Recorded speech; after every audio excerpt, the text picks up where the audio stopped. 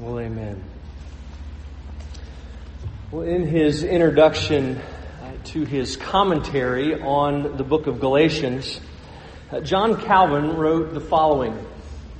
He said, in the 5th chapter, Paul exhorts the Galatians to hold fast the liberty obtained by the blood of Christ, and not to let their consciences be ensnared by the opinions of men.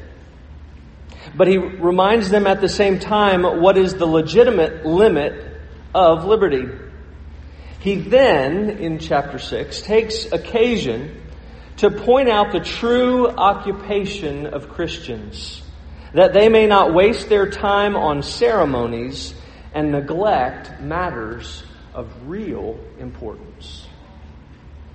That last sentence struck me, that they may not, or that they might not, waste their time on ceremonies and neglect matters of real importance. I thought about that statement a lot on Thursday, and as a result, I began to ask myself several questions.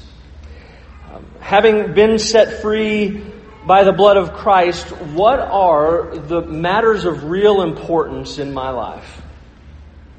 Because of the blood of Christ, and having been set free by His blood, what is it about who I am as a husband and as a father and as a pastor that is really important? What is it about my relationships that is really important? What is it about my past that is really important? What is it about the future and my future that's really important? What is it about us and about who we are and what we do as a church that's really important? What is it about our past, the last 11 and a half months, that's really important? And as we look ahead in 2 weeks and celebrate our year anniversary, as we look ahead, what is it about what's ahead that is really important? Another way to put it would be looking ahead. What do we need to make sure we don't neglect spiritually, relationally, personally, and corporately? And as I asked those questions and as I worked through them in my mind, the answer that kept coming back to me was this: how I've loved, how we've loved, how I will love, and how we will love. It's not groundbreaking. It's not earth-shattering. It's not really even new. It's not a novel idea or answer in any way. And it really just seems to make sense if we think about it. Because no matter what we've done, no matter what we're doing, no matter what lies ahead, if love hasn't been a part of it, it has been, is, or will be really a waste of time. And again, that's not a novel idea, because really that was Paul's point in 1 Corinthians 13, I believe. I mean, he said, if I speak in the tongues of men and of angels but have not love, I'm a noisy gong or a clanging cymbal. And if I have a prophetic power or have prophetic powers and understand all mysteries and all knowledge, and if I have all faith so as to move mountains but have not love, I'm nothing. And if I give away all I have, and if I deliver up my body to be burned, but have not love, I gain nothing. And really, he says the same thing here in Galatians 5 and 6. I mean, he's been adamant about it, right? We've seen that. In chapter 5, he says, you've been set free by the blood of the Lord Jesus Christ, so don't put yourself back in bondage to things like legalism and license, both of which are nothing more than a complete self-centered preoccupation with yourself, your own thoughts, your own desires, your own abilities, your own efforts, your own achievements. Rather, he says, because you are free, love God and love others. That's really the purpose of your freedom. Love and obey God, love and serve others. And then as we saw last week, he said, but realize that is not going to be easy. And it's not going to be easy because there is this war going on inside of us between the flesh and the spirit, back and forth, between our thoughts and our affections and our emotions that are focused inward onto ourselves, and those thoughts and those affections, those desires, those emotions that are focused outward toward God and other people. And that back and forth of the emotions and desires and affections creates an outward example of that, or it's exhibited outwardly in this tug of war between decisions and actions that are focused inward on ourselves and decisions and actions that are focused outward on God and other people. And as we saw last week, to cultivate that life in the Spirit, or life walking by the Spirit, there were three things he focused on. There's rest, and there's striving, and there's the need to remain humble. We said that if we were going to cultivate this type of life in the Spirit, we must rest in the fact that we belong to Jesus Christ. It begins there, resting in Him and His work on our behalf. And then out of that rest, we strive. Right? We strive to walk by the Spirit. It's a life of action, and we said that there were a couple of things in particular that were important about that. One is we need to avail ourselves of the means of grace. It begins there. But it doesn't end there. As we avail ourselves of the means of grace, and then throughout our lives in the day-to-day, we spend time mortifying and putting our sin to death. And then, of course, in all things, and in that we must remain humble, because insecurity and envy and pride and conceit, they all have that same root. And what happens is we take our eyes off the Lord Jesus and turn them on to ourselves. And we determine that our right standing with God and with other people is dependent upon how others feel about us and accept us and treat us. And so we have to maintain a proper estimation of who we are. And we can only maintain a proper estimation of who we are by looking and keeping our eyes upon Christ. Because as our eyes are upon Christ, we are reminded that we're sinners in need of salvation, in need of grace. But at the same time, as we keep our eyes upon Christ, we're reminded too of who we are in Him. Co-heirs with Him. Brothers and sisters of Him. Sons and daughters of God. And so that humility, that proper estimation, looking upon Christ, not having, allows us to not have too low or too high an opinion of ourselves. Well, this week in verses 1 to 10 in chapter 6, he gets really specific. For those of us that like to be told what to do, it's here. He gives us three things in particular that we are to do. He's already said that love is a characteristic of saving faith. He said that love is a channel through which we serve one another. He said that love is fulfillment of the law. And he also says that love is a fruit of the Spirit. And tonight he says, and this is what love looks like. This is how it's exhibited. We get to that imperative. We've already heard that indicative. We've heard the declaration of who we are. And it's only here that he started a little earlier, but here we get really specific with that imperative. Okay, now this is what we should do in light of who we are. And he gives commands. He doesn't just offer examples. They're not just suggestions. They're not just multiple choice options for us from which we can choose what we like and what we don't like. It's kind of all of the above, if we were answering on a quiz.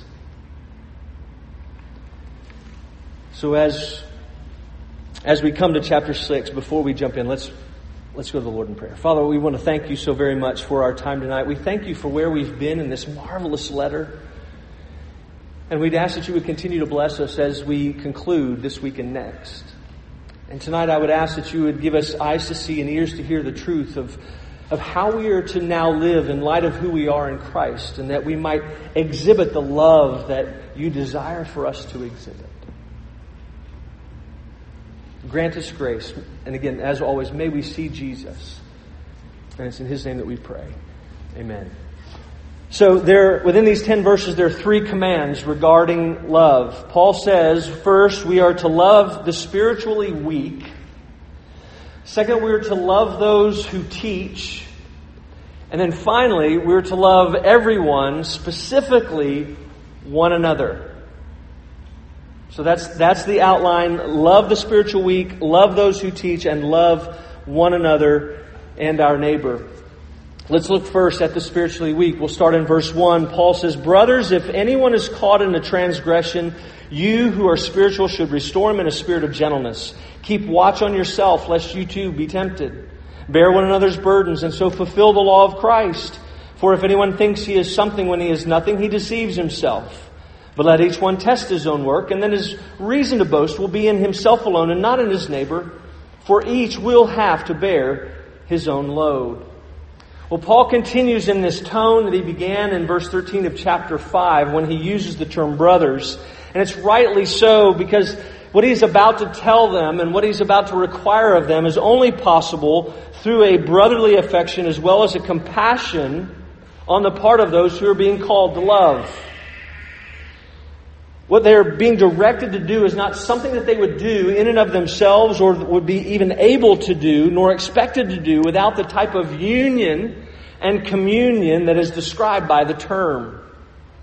So he says within the life of the church, there are going to be times when members experience periods of spiritual weakness.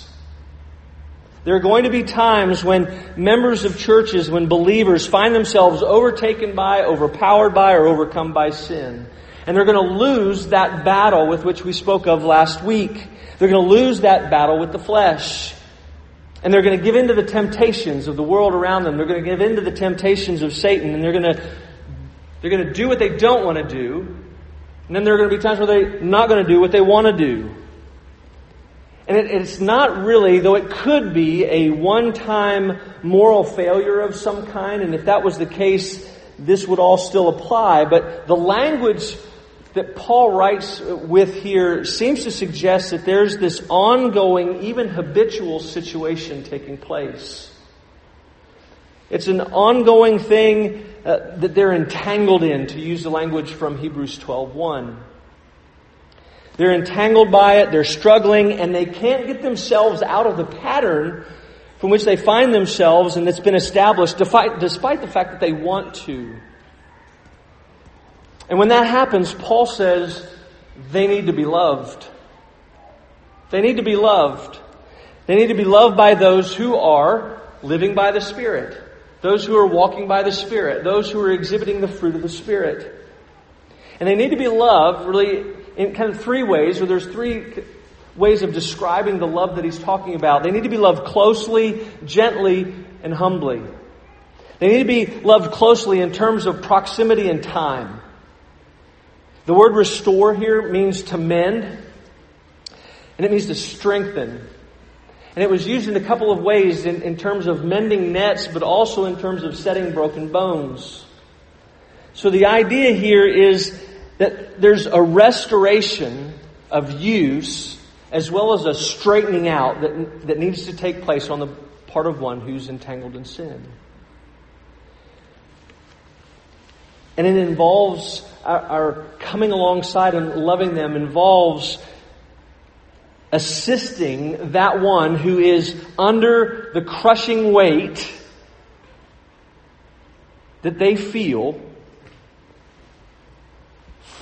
regarding their sin, regarding their guilt of their sin, regarding the consequences of their sin, regarding the collateral damage of their sin. They're walking around. They may not look like it physically, but spiritually they're hunched over, and probably are emotionally hunched over from that enormous weight that's come from carrying that burden of sin. And Paul says the church is to come alongside, to bear that burden, or to come alongside and carry that weight with them.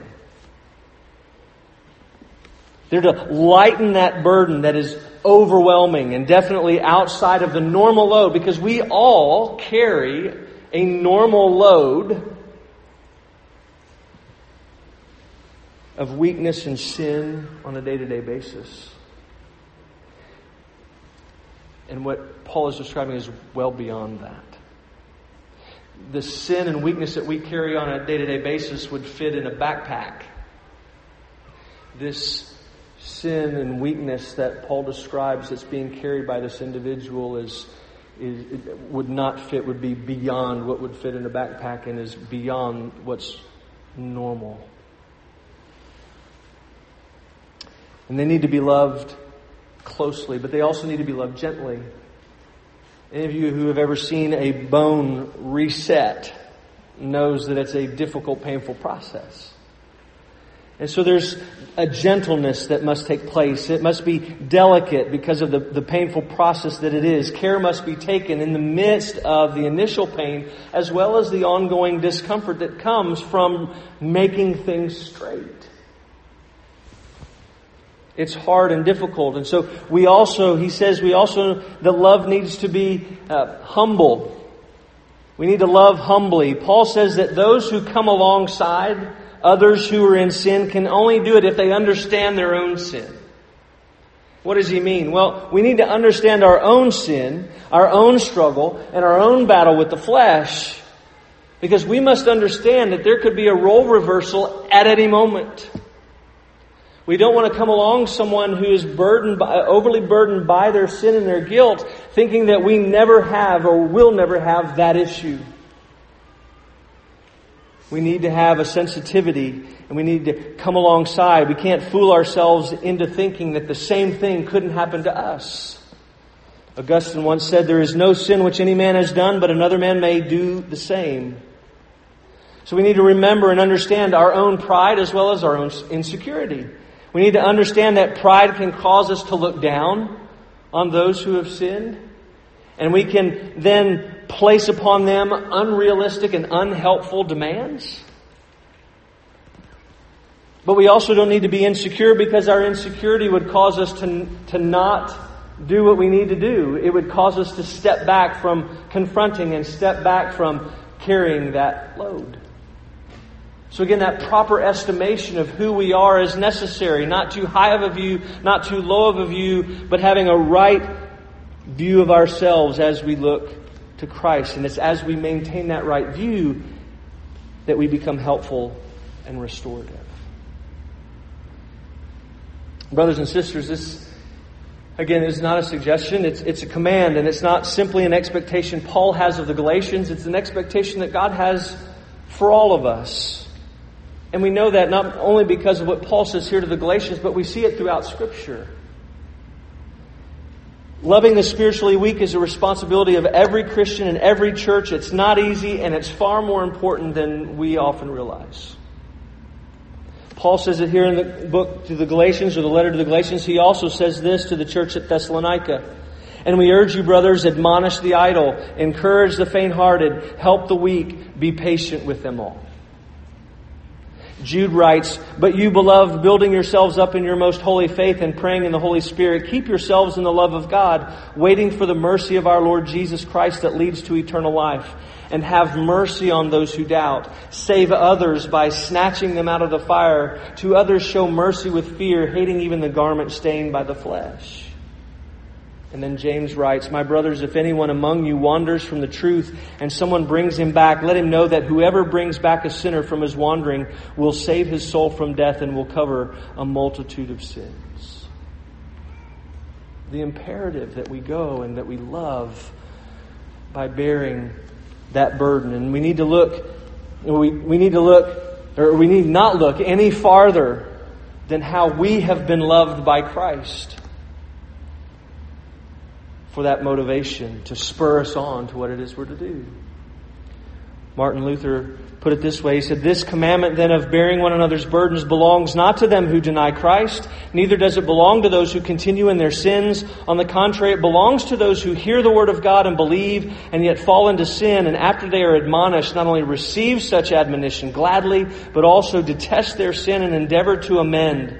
These, I say, are they who are overtaken with sin and have the burdens that Paul commands us to bear. In this case, let us not be rigorous and merciless, but after the example of Christ, who bears and forbears such, let us bear and forbear them also. For if He punished not such, which He might justly do, much less ought we so to do. In other words, we who have been loved well, in the midst of and really despite our own spiritual weakness, who are we not to come alongside others? We're called to love in that same way we've been loved. Christ bore that ultimate burden of our sin on our behalf on the cross. We were broken and beyond usefulness. And He set us straight. We've been mended. Our usefulness has been restored. Therefore, we should bear the burden of our brothers and sisters, that burden that they're carrying. And let me add too, we are to also gently and humbly love those and closely love those who have been affected by the sin of others. We cannot forget those who are carrying a burden that is too weighty to carry alone because of what someone else has done to them and the consequences of someone else's sin that lays upon them. We too must come alongside them. And I am grateful to say that I have, over the last 4 years, seen this in action. I've seen many of you do what Paul is commanding us to do. Faithfully, tirelessly, selflessly,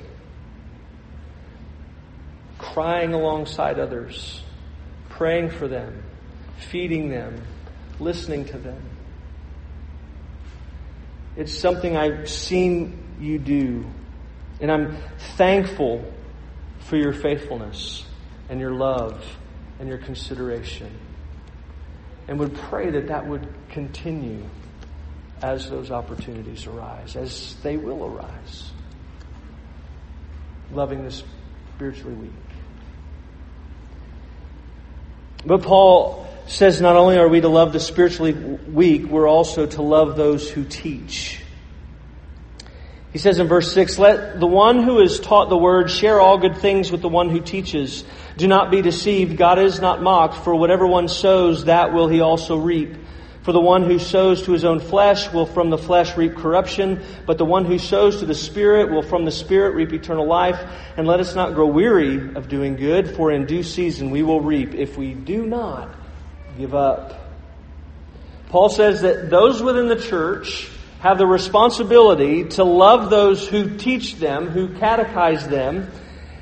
And there's overwhelming agreement that Paul is referring to the pastor-teacher role within the local body who is responsible for the preaching and teaching and shepherding of the people. And he says that love is to be expressed generously, purposefully, and cautiously. The commentators agree that the love that's expressed generously is through financial and material means that take care of all the necessities of life that the one who teaches might have. It's to be, we're to love purposefully, and that has really two facets to it. The first is that it's purposeful for the teacher, and that it allows, through that provision, it allows the person teaching to prepare and to teach, and in the language of our PCA call forms, it's so that we may teach free from worldly cares and avocations. But there's also a purpose on the part of those who give, not just those who receive. It's purposeful in that those who give can and should reap they should expect spiritual benefits because the teacher's concerns have been eliminated. They go hand in hand. One commentator expressed it this way: all good things almost certainly means financial support, and it benefits both learner and teacher. But then he says this: in light of this, the word koinoneo becomes even richer. That word share. He says, for the salary of a Christian teacher is not to be seen as a payment, Rather, it is a sharing. It's a fellowship. Just as teachers share the spiritual gifts God has given them with the learners, so the learner shares the financial gifts God has given them with the teacher. And that leads us to why we're to love cautiously. We're to love cautiously. Paul wants them to realize that circumventing this sowing and reaping process that God has established is dangerous. And I need to interject here that what he's talking about has nothing to do with what you hear on Christian television. Completely different. Paul says that if you sow to your sinful nature, you will reap destruction. If you use and misuse what God has given you to meet the needs of others, to actually serve yourself or the flesh, will bring about negative consequences. And he says, however, if you sow to your spiritual nature, you will reap encouragement and growth. So if you take that which God has given you to provide for the needs of others or for spiritual things, there will be positive consequences as a result. And he also says, don't expect the dividends of that giving to be immediate. Right? We've talked all throughout this letter that sanctification, the process of sanctification is a long, tedious, labor-intensive process. To use an overly used metaphor, it's a marathon, not a sprint. Therefore, Paul says, hang in there. Don't give up. Be a part of that fellowship. Because the long-term benefits will come about. He says, don't give up. Continue to love those who teach, because just as in agricultural sowing, as it eventually produces crops that can be harvested, you too will reap spiritually. It will happen as you sow in love. And again, brothers and sisters, I would simply say at this point that just as you love the spiritually weak well, you love those who teach well. You love me, you love Wendy. It's a privilege to be a part of this fellowship with you because you love us far more than financially. Words don't adequately express how much love we feel. And I've said this many times, we wouldn't want to be anywhere else. We wouldn't want to be serving anywhere else, serving alongside anybody else. And I was trying to think of how to say this in the context to not make this about me and not even really to make it about you, but these words from Paul to the church at Thessalonica seem to be appropriate. Being affectionately desirous of you, we readily share with you not only the gospel of God, but also our own selves, because you have become very dear to us. We love and appreciate you all very much. And it's because of you looking to Christ. It's because of your sowing that you are reaping the spiritual benefits. You are seeing, hopefully you are seeing this play out day in and day out. So we love the spiritually weak. We love those who teach. And finally, he says we're to love one another and our neighbor. In verse 9, he says, so then as we have opportunity, let us do good to everyone, but especially to those who are of the household of faith. Paul says the bottom line is when the opportunities present themselves, go love. We have the responsibility to love everyone generously, indiscriminately. But then he adds this on the back end. He says, but especially those of the household of faith, but especially those within the church. And sometimes we read that and we think, that's pretty uncomfortable. That there's we're to love those inside more generously than those outside, and there's different levels But we need to remember that we are to love each other exceedingly because of the union that we're in with one another and that we're in with the Lord Jesus. We're to love each other exceedingly because of the communion that we have, that we don't have with others outside of the faith, outside of the church. We share that union. We are in union with Christ. We are therefore in union with one another.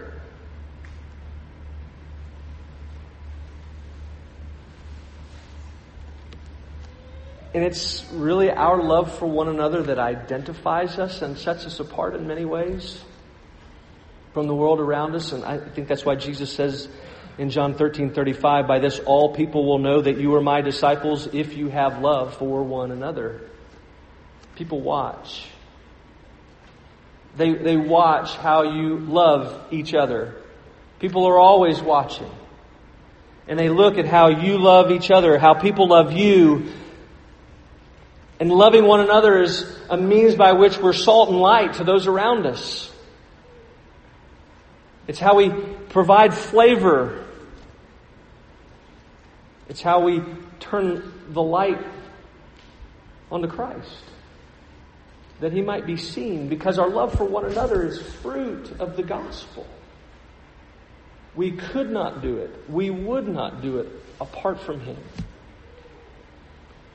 And it's Him that we want others to see. And in the world around us, they're looking for true love. They're in desperate need of hope. And we have the opportunity. We have the answer. We're called to love closely and gently and humbly and generously and purposefully. And we can love in that way because Christ has loved us in that way. Christ has loved us generously. He's loved us closely. He's loved us gently and humbly and purposefully. He has, as I've already said, He has bore our burden of sin. We've been set straight and restored. We have been set free, and who have been set free are now free to go and love, because, as I said last week, we don't need anything from anybody because every one of our needs have been met in Christ. And so we now no longer need to use other people for our own selfish gain. We can go and love them without need of anything in return.